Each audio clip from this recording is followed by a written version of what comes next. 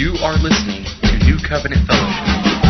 Right, in case you are joining us for the first time or the first time in a long time, let me catch you up as to where we are. We've been discussing the kingdom of heaven, aka the kingdom of God, which is essentially the core teaching in Jesus Christ's ministry throughout the Gospels. He came preaching the kingdom, and the kingdom is the gospel. The good news is that the kingdom has arrived, and Jesus is the king. All right? So we've discussed the kingdom, what it means. We looked at 10 parables of Jesus about the kingdom, in which he says the kingdom of heaven is like. So now we know what the kingdom is. We know what it's like. And we've been spending several weeks discussing what it means. Okay? If the kingdom of heaven, or the kingdom of God, is the community or territory over which Christ reigns as king. In other words, that's you and me. We are the kingdom if we're followers of Jesus Christ. What does it mean for us to be citizens in the kingdom? What does that look like for us on a day-to-day basis? What kind of implications does that have for us? And so, for the past several weeks, we walked through Matthew 5 through 7, the Sermon on the Mount, where Jesus, the new Moses, prepares a new Israel for life in the new land, the heavenly kingdom. And in that passage, we found that the main thrust, that the main theme is righteousness. And not just an outward, physical, observable righteousness on the surface, but a true inward righteousness of the heart. And we've said over and over and over that in the kingdom, the heart of the matter is the matter of the heart. Now, as we move forward, I'm going to draw out something that we mentioned very briefly. During our time in the Sermon on the Mount, I mentioned briefly that the kingdom of heaven is an upside-down kingdom. It's backwards. It's inside out. It's very counterintuitive. All right? And that is going to be our main focus, our main theme for the next few weeks as we continue to discuss what it means to be a citizen in the kingdom. Well, what do we mean when we say that? When we say that the kingdom is an upside-down kingdom, what exactly does that mean? Well, it means that in many ways, our views, our thinking, our paradigm, our lifestyle will be complete opposite, polar opposite from those outside of the kingdom. All right?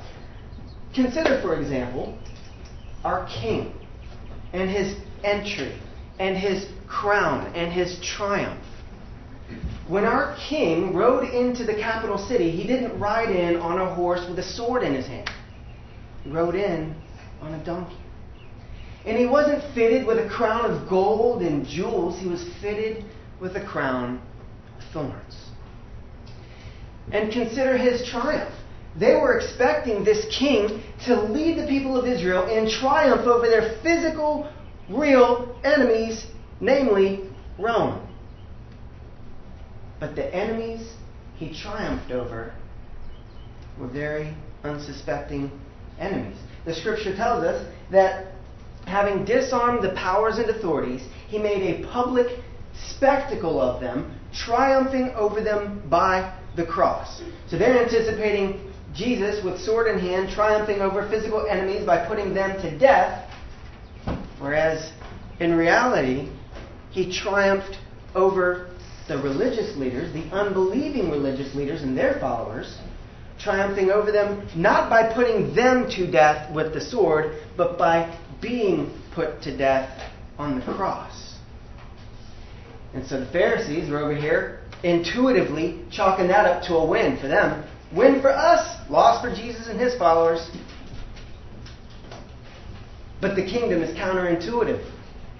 That's not a loss for Jesus and his followers. That's a win. Because in the process of shedding his blood, God was, through those actions of sinful men, making atonement.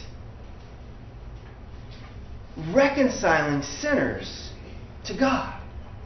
That's not a loss. That's a win. This kingdom is very counterintuitive. It's very upside down. It's very backwards. And last week, as we wrapped up the Sermon on the Mount, we looked at the end of Matthew 7, in which Jesus said, "Now, anyone who hears these words of mine and puts them into practice is like a wise man who built his house on rock. But whoever hears these words of mine and does not put them into practice is foolish, like building his house on sand. And so, in short, we said that to heed is to succeed. Well, in an upside-down kingdom, we're going to define success a little bit differently from those outside of the kingdom, right? How do those outside of the kingdom who don't bow the knee to King Jesus, how would they typically define success? Well, different people would probably define success in different ways, but I think the general consensus would be something like a bigger house, more stuff, more cars, better things, a hot wife, or maybe not even a wife, just multiple partners as long as they're hot. That's success outside of the kingdom, right? In very many ways. Well, in the kingdom, in this upside-down kingdom, we define success a little bit differently. And again, different people in the kingdom might define success a little bit differently, but I think we would all kind of be along the same lines in saying that success in the kingdom is knowing God and making God known. That it's obeying the decrees of the king. That it's living a life of faith expressing itself through love. That it's loving God and loving others. That it's doing to others what you would have others do to you. That's success in the kingdom. And to some degree, intuitively, innately, naturally, we're all driven to succeed. We all desire success. And for many, life is a quest to be the best. This is seen at a young age. My kids get in the van and inevitably I hear, click, I win! First get my seatbelt on. And then of course, the other kids are like, it's not a race! Well, it's only not a race if you didn't win, right? Nobody wants to be the loser. Everybody wants to be the best. Everybody wants to be the first, because outside of the kingdom, be first is to be first. And this doesn't end when you're 5 or 6 years old and putting on a seatbelt. I mean, after all, you see this in every aspect of society. What is the Olympics? Well, it's just a gathering where people just kind of get together and have fun and play games. There's no winners. We just enjoy it. No. People train with their life. Dedicate every moment of every day to becoming the best because they want to stand on the top part of that pedestal with a gold medal around their neck. And what, after all, is American Idol? Oh, it's just a show where we just kind of get together. We like to sing. It's a kumbaya. I mean, we just enjoy. No. I'm the best singer there is, by golly. So I'm going to go on this show so that I can make that clear to America and receive my rightful place as the best, as the greatest, as the American Idol. To some degree, we are all driven to succeed. We're all on this quest to be the best to some degree. Well, this desire to succeed, this desire to be the best, is seen in the actions and the words of the apostles. Go ahead and turn with me in your Bibles to Mark chapter 9. And if you don't have a Bible either in your hand on paper or on your phone, you're welcome to grab one from the back there. Jesse can grab you one. If you need one, just raise your hand. Anytime you come and don't have your Bible with you, you're welcome to grab one of those and take it with you if you don't have one. We'll be in Mark chapter 9. Mark is the second book in the New Testament right after Matthew. We will begin in verse 30. We read, they left that place, this is Jesus and his disciples, they left that place and passed through Galilee. Jesus did not want anyone to know where they were because he was teaching his disciples. He said to them, the Son of Man, referring to himself, the Son of Man is going to be delivered into the hands of men. They will kill him, and after 3 days he will rise. But they did not understand what he meant and were afraid to ask him about it. They learned not to do that. Verse 33. They came to Capernaum. When he was in the house, he asked them, what were you arguing about on the road? But they kept quiet, because on the way they had argued about who was the greatest. Wonder how that conversation went. No. I'm the greatest because I'm the tallest. No. I'm the greatest because I'm the oldest. No. Age doesn't matter. I mean, you're just going to die first. I'm the greatest because I'm the smartest. No. I'm the greatest because I've driven out the most demons and performed the most miracles. I'm the great. I wonder how that conversation went. I wonder what their measuring tool was for who was the greatest. And it's interesting when Jesus asked them, hey, so what were you arguing about on the road back there? Nobody chimed in and said, oh, the normal, we were just arguing about who's the greatest. Who do you think is the greatest, Jesus? No, they didn't say that. I think they kind of knew that this argument was a little out of place for them. I think they had been with Jesus long enough to at least get a glimpse of this upside-down kingdom in which such discussions were out of place. But Jesus takes this moment, seizes the opportunity to teach them. He knew what they were arguing about. He knew. He knew that they were arguing about who was the greatest. So he says, all right, time for a powwow. All right? Let me tell you guys about greatness in the kingdom. Okay? Out there, winner is the winner. First are first, last are last. In the kingdom, whoever wants to be first must be the very last and the servant of all. Very upside down, very counterintuitive, very backwards from the way that people typically think. After all, first is first, last is last. Jesus says that's not how we define greatness in the kingdom. In the kingdom of heaven, last are first, first are last. And that phrase, or some semblance of it, we see 5 times in the gospel narratives. This really calls for a paradigm shift in the way that people think. And so right here, Jesus gives them some very profound insight. So they should get it, right? They've got the word on greatness in the kingdom. All right. So they should be good now, right? We should not see any more episodes of them acting this way. Well, it's a learning process, much like it would be for you and I. Check out what happens in the next chapter. Flip over to Mark chapter 10. In Mark 10, beginning in verse 35, we read, Then James and John, the sons of Zebedee, these are 2 of the 12 apostles, James and John, sons of Zebedee, came to him. Teacher, they said, we want you to do for us whatever we ask. You ever had anybody do that to you? Like, hey, do me a favor. I'm not going to tell you what it is until you say you'll do it, and then I'll tell you. Like, what? Can you imagine? Like, it's coming up to Jesus, hey, we want you to do whatever we ask. Okay? Jesus' response, what do you want me to do for you? He asked.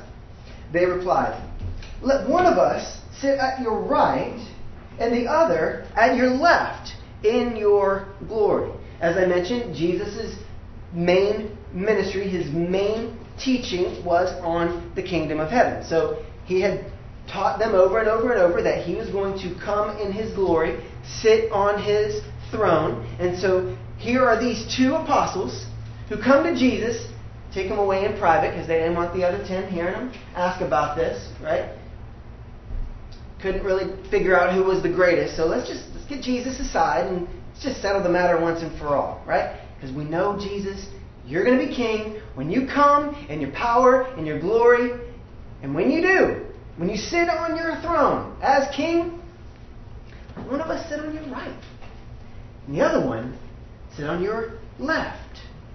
Because those positions are great. Those are positions of greatness. I mean, the king is the greatest position of all, and that's reserved for Jesus. We get that. But we can at least have, like, position number 2 and position number 3. So, Jesus, will you do this for us? Will you let one of us sit on your right and the other on your left? And his response, you don't know what you're asking, verse 38. Can you drink the cup I drink? Or be baptized with the baptism I am baptized with? We can, they answered. Jesus said to them, you will drink the cup I drink and be baptized with the baptism I am baptized with, but to sit at my right or left is not for me to grant. These places belong to those for whom they have been prepared.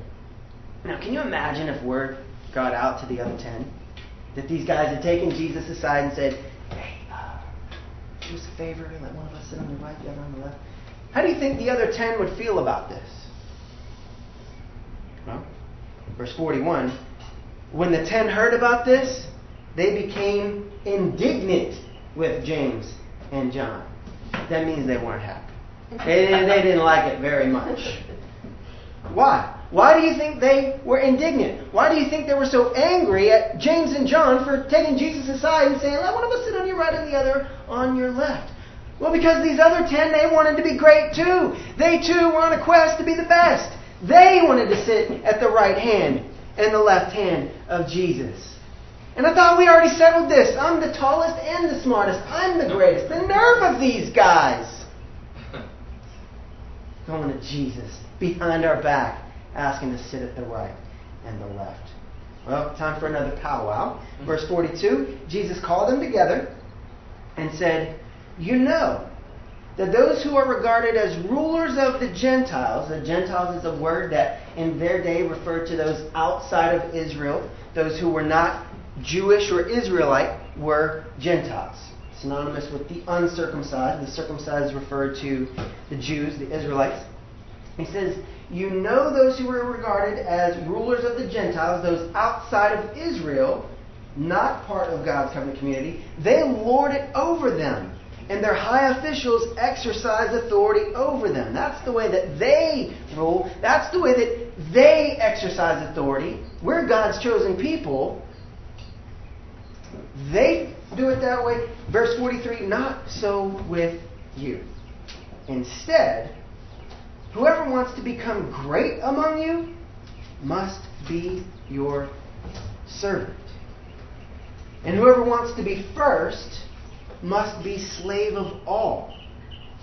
For even the Son of Man did not come to be served, but to serve, and to give his life as a ransom for many. So why did these guys go to Jesus seeking these positions? Well, we've already said that people desire greatness. People are on a quest to be the best. People desire success, and so they're driven in that way. But what are the underlying motives behind that? Why? Why do they want those positions? They want the spotlight. They want the glory. They want a position of power. They want a position of authority. They want lordship over others. I mean, think about it. When you're the boss, you get to boss people around. When you're late to work, you have to answer to the boss. But when you're the boss and you're late, who do you have to answer to? Who's going to question you? Who wouldn't want that kind of power? Who wouldn't want that kind of authority? I had a meeting recently at work with the engineering manager and a few other associates, and we were meeting in the conference room. And we were discussing some things, and it got a little loud, and he especially was getting a little loud, and so I thought, this may be kind of disturbing to the people out there trying to work. So I said, hey, why don't we shut the door right there so that we don't disturb them? And you know what he said in response? I'm the manager. They can get over it. You know what that essentially communicates? I'm in the position of power. I don't have to answer to them. They have to answer to me. I don't have to serve them. They serve me. I don't have to be considerate to them, but by golly, they have to be considerate to me. Outside of the kingdom, people's intuitive actions are such that they take a position of power, a position of authority, and use it to their own selfish means, to their own benefit, for their own glory, to the neglect of others. They use their position selfishly and lord it over others. As Jesus put it, you know that those in the Gentiles, those who are regarded as rulers over the Gentiles, lord it over them, and their high officials exercise authority over them. Out there, outside of the covenant community of God, they take their position of power and selfishly seek their own glory, their own benefit. It's a self-serving exercise of power. To their own comfort, they feel that they're better than the rest and deserve to be served. They exist to serve me because I am the best. Look at my title. Jesus says that's how the kingdoms of the world operate. That's how the Gentiles operate, but not so with you. If you're going to be my follower, if you're going to bow the knee to me, if you're going to be a citizen in my kingdom, not so with you, because my kingdom is an upside down kingdom where the last are first, the first are last, and the best, you want to be the best? Serve the rest. In the kingdom, the best serve the rest. As a citizen in the kingdom, if I'm the boss, I don't take that position of authority and use it to my own benefit to the neglect of others. I don't use it to seek my own comfort selfishly. Rather, I use my position in such a way that I don't lord it over others, but I position myself under them in such a way to serve them in humility. Rather than seeking what everybody else can do to serve me, I say, what can I do to serve you? How can I come alongside to help you? How can I be a blessing to you?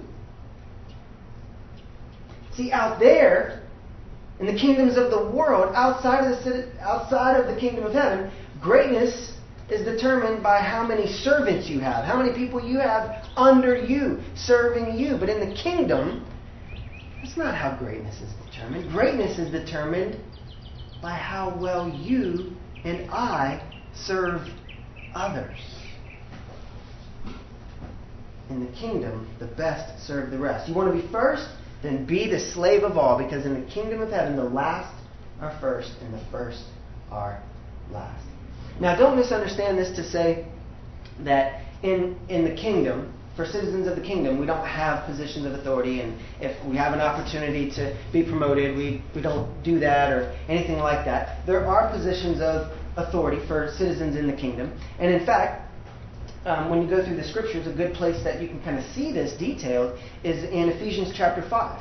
There are those in positions of authority, but there is a radical difference between the way that those outside of the kingdom exercise authority in those positions and the way that you and I, as citizens of the kingdom, are to exercise authority in those positions. For example, in Ephesians chapter 5, verse 22, Paul the Apostle, inspired by the Holy Spirit, says, wives, submit to your husbands. So husbands are in a position of authority over their wives. But how are they to exercise that authority? Lord it over them? Domineering? No. Continue reading in the text. Ephesians 5:25. Husbands, love your wives, just as Christ loved the church and gave himself up for her. See how Jesus died for his bride? You die for your wife. You sacrifice self for your wife. You got a position of authority, this position of headship as a husband? Not like those in the worldly kingdom. Not like those outside of the kingdom where you get puffed up and say, that's right, I'm the man of this house, you serve me, woman. No. I, as a citizen in the kingdom, serve my wife in love. Keep reading in Ephesians 6:1. Children, obey your parents in the Lord. So parents have a position of authority over children. Well, how are they to exercise that authority? Lord it over them? Domineering? No. Keep reading in the text. Ephesians 6:4, fathers, do not exasperate your children, but instead bring them up in the training and instruction of the Lord. Parents aren't supposed to squash the spirits of their children and rule over them in that way. We are to serve our children, to train them in the Lord, lovingly lead them. In the kingdom, the best serve the rest. You want to be great in the kingdom? Be a servant. And then another example that is not as relevant to you and I today, but was definitely in their day, Ephesians 6:5. Slaves, obey your earthly masters with respect and fear, just as you would obey Christ. Well, were masters then to rule over their slaves in a domineering way, lording their position over them, whipping them, beating them, being cruel to them? No. citizens of the kingdom who happen to be masters of slaves are addressed thus. Ephesians 6:9. Masters, do not threaten your slaves. Do not threaten them. Treat them in the same way. He goes on to say, and recognize that he who is both their master and yours is in heaven. You don't exercise authority, lording it over them, domineering in the same way that those outside of the kingdom do. You serve in the kingdom. And what would this look like on a practical level if all of the citizens of the kingdom of heaven, if everybody who bows the knee to King Jesus, if everybody who believes in the Lord Jesus Christ as Savior were to adopt these principles and live them? If we were all to recognize that we live in an upside-down kingdom and say, last or first, first or last, if I want to be the greatest, I will be a servant, the best serve the rest. If I were to live that out, if you were to live that out, if everybody in the church worldwide were to live this out in our respective spheres of influence, what would that look like? What kind of an impact would that have on the world? And consider how passionately people pursue positions of greatness. I mean, people go to great lengths to be great, to be the best. Right? In the work world, in the office, consider how passionately people pursue positions of greatness. I mean, they step on people's heads to climb the corporate ladder. If they need to throw people under the bus in order to do so, make other people look bad, do shady things, underhanded things, lie, cheat, steal, you name it. They'll do it in order to get there. If they are so driven, passionately pursuing the position of great, passionately pursuing success on a quest to be the best. Now imagine if you and I would as passionately pursue the position of great, but not according to the world's definition of success, not according to the world's definition of great, but according to the kingdom's definition of great, according to Jesus' definition of great, which is to be last, to be slave of all. To be the best is to serve the rest. Imagine if you and I, with reckless abandon, were to passionately pursue the position of best. What would that look like? Well, in the workplace, rather than stepping on other people's heads in order to climb the corporate ladder, rather than throwing other people under the bus whenever we get a chance, rather than hopping on the gossip train, rather than chiming in when our coworkers are slandering one another behind one another's backs, we don't hop on the gossip train. Squash it. We don't join in the slander game. We would encourage others. You know what? I know that person. I don't know that they meant to do that to you. I think you should go talk to them. I'll come with you if you'd like. Working with integrity rather than saying, how can I move forward? We would say, how can I serve others? How can I equip others? How can I empower others to also be successful? Because rather than having an I mentality, I have a we mentality, a team mentality. Imagine what our supervisors would think. You know, I know that she's a Christian. I know that he's a Christian. And I don't know that I can get behind that whole Jesus thing. That's kind of kooky. But you know what? I love having him or her as one of my direct reports. If I had the power to hire, if that's what Christians are, if that's what Christians look like, that's what I want to hire. Shoot, that's what I want my daughter to marry. I mean, the whole faith in, shedding of the blood and all that goofy stuff, I don't know if I can get with that. But if that's the kind of person, if that's the kind of lifestyle that those people live, I want those people to work for me. I want those people to marry my children. That's the kind of impact that I think we would make in the workforce. Imagine what that would look like. Imagine if government officials who happen to be citizens of the kingdom were to live out these precepts of defining greatness by servanthood and understanding that the best serve the rest.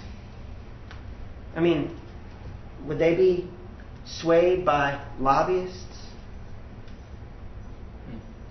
Or would they do what is good and right and just in the best interest of the community at large, serving the community in their position of power, in their position of authority? Because citizens in the kingdom understand that the best serve the rest.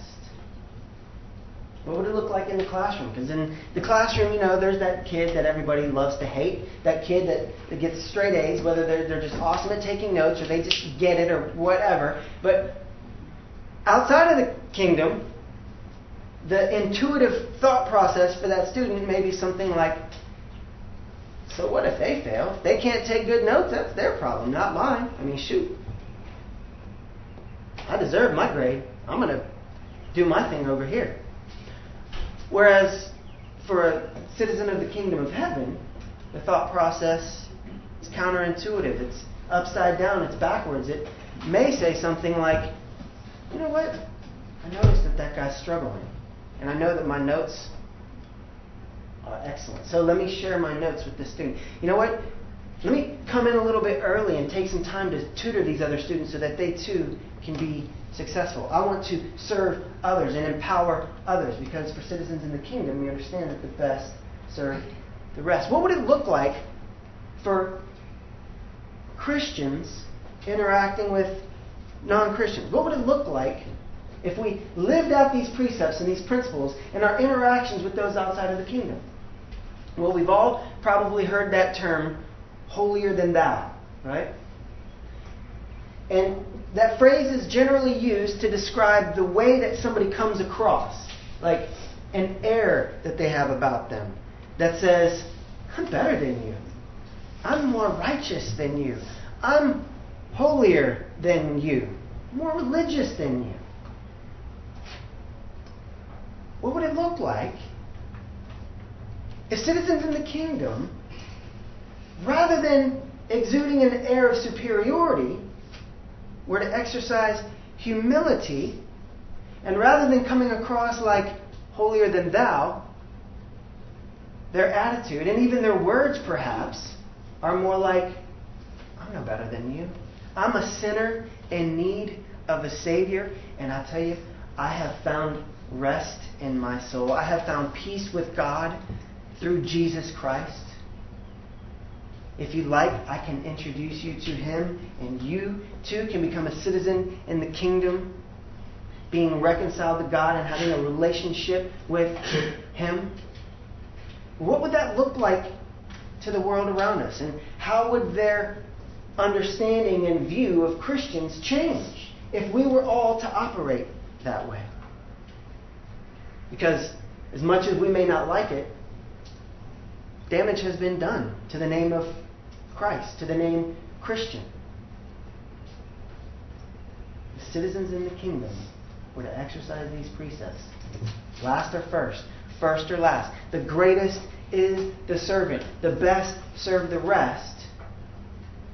I think we could have a ripple effect, a domino effect. We'd be a catalyst for change in the world around us. Now, this teaching on greatness is challenging. I mean, Jesus' words are pretty challenging here because it's very counterintuitive. No, first or first, last or last. What is this whole last or first or last thing? It's kind of challenging. It requires a paradigm shift. And it'd be one thing if Jesus simply preached these words and no more. It'd be one thing if Jesus simply vocalized this. But Jesus didn't just vocalize this. He mobilized this. He manifested this. He modeled this. He didn't just preach it. He practiced what He preached. And imagine the level of humility it would take for somebody in a position like that to come, not to be served, but to serve. I mean, the pervasive thought is that it's generally hard to serve because it requires humility. It requires selflessness. And we tend to be selfish. We tend to be prideful. We all kind of have this sense of entitlement to some degree, right? I'm 8 years old. I deserve an iPhone, right?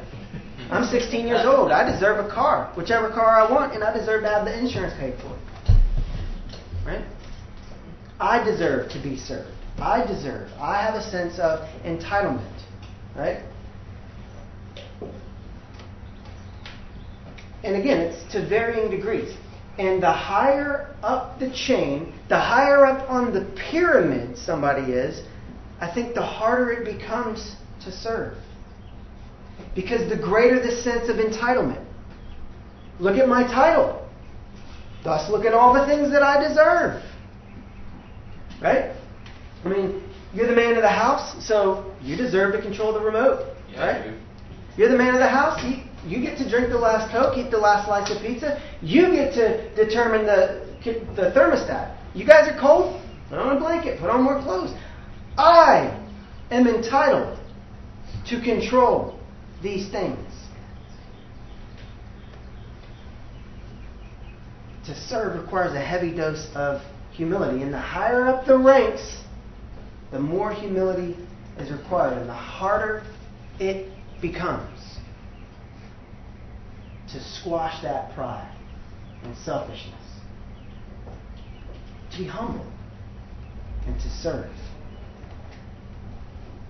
Now, in the grand scheme of things, who has more authority? Who is higher up on the pyramid than the king?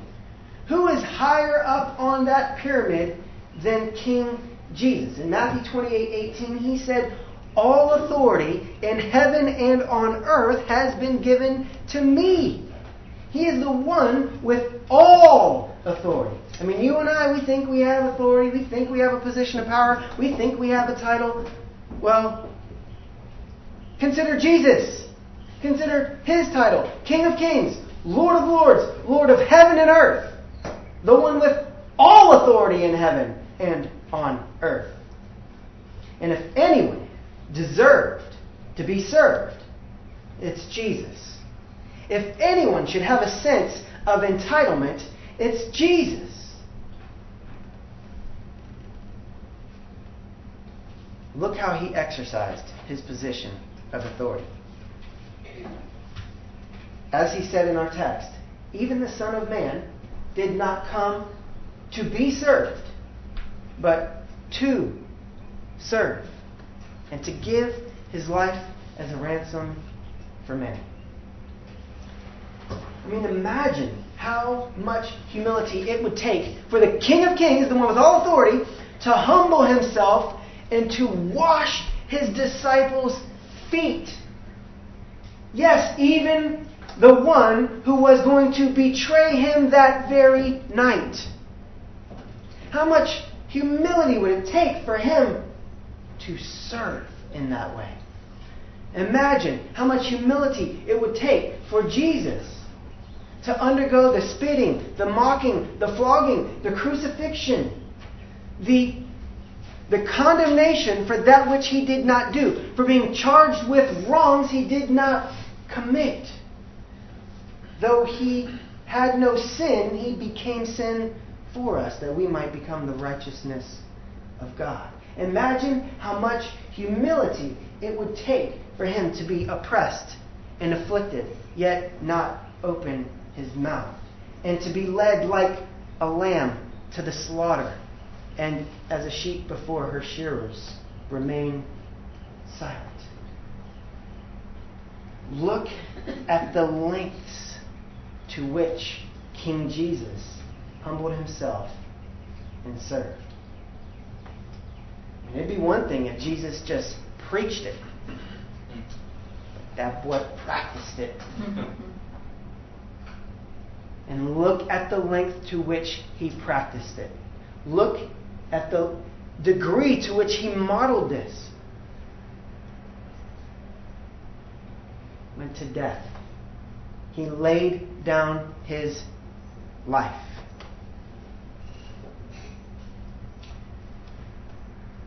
If the one with all authority would set aside his divine prerogatives, though he deserved to be served, but came not to be served, but to serve and give his life as a ransom for many, how much more should we, who are way down here on the pyramid, way down here on the chain, how much more should you and I, in humility, set aside pride and serve? How much more should you and I recognize and embrace the kingdom precepts that the first are last, the last are first, and understand that in the kingdom, greatness is defined by servanthood. And that the best serve the rest. Let us passionately pursue this position of greatness, and let us do so by serving. Amen?